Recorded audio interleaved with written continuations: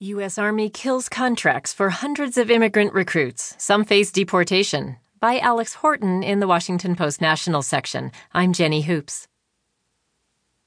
U.S. Army recruiters have abruptly canceled enlistment contracts for hundreds of foreign-born military recruits since last week, upending their lives and potentially exposing many to deportation, according to several affected recruits and a retired Army officer familiar with their situation.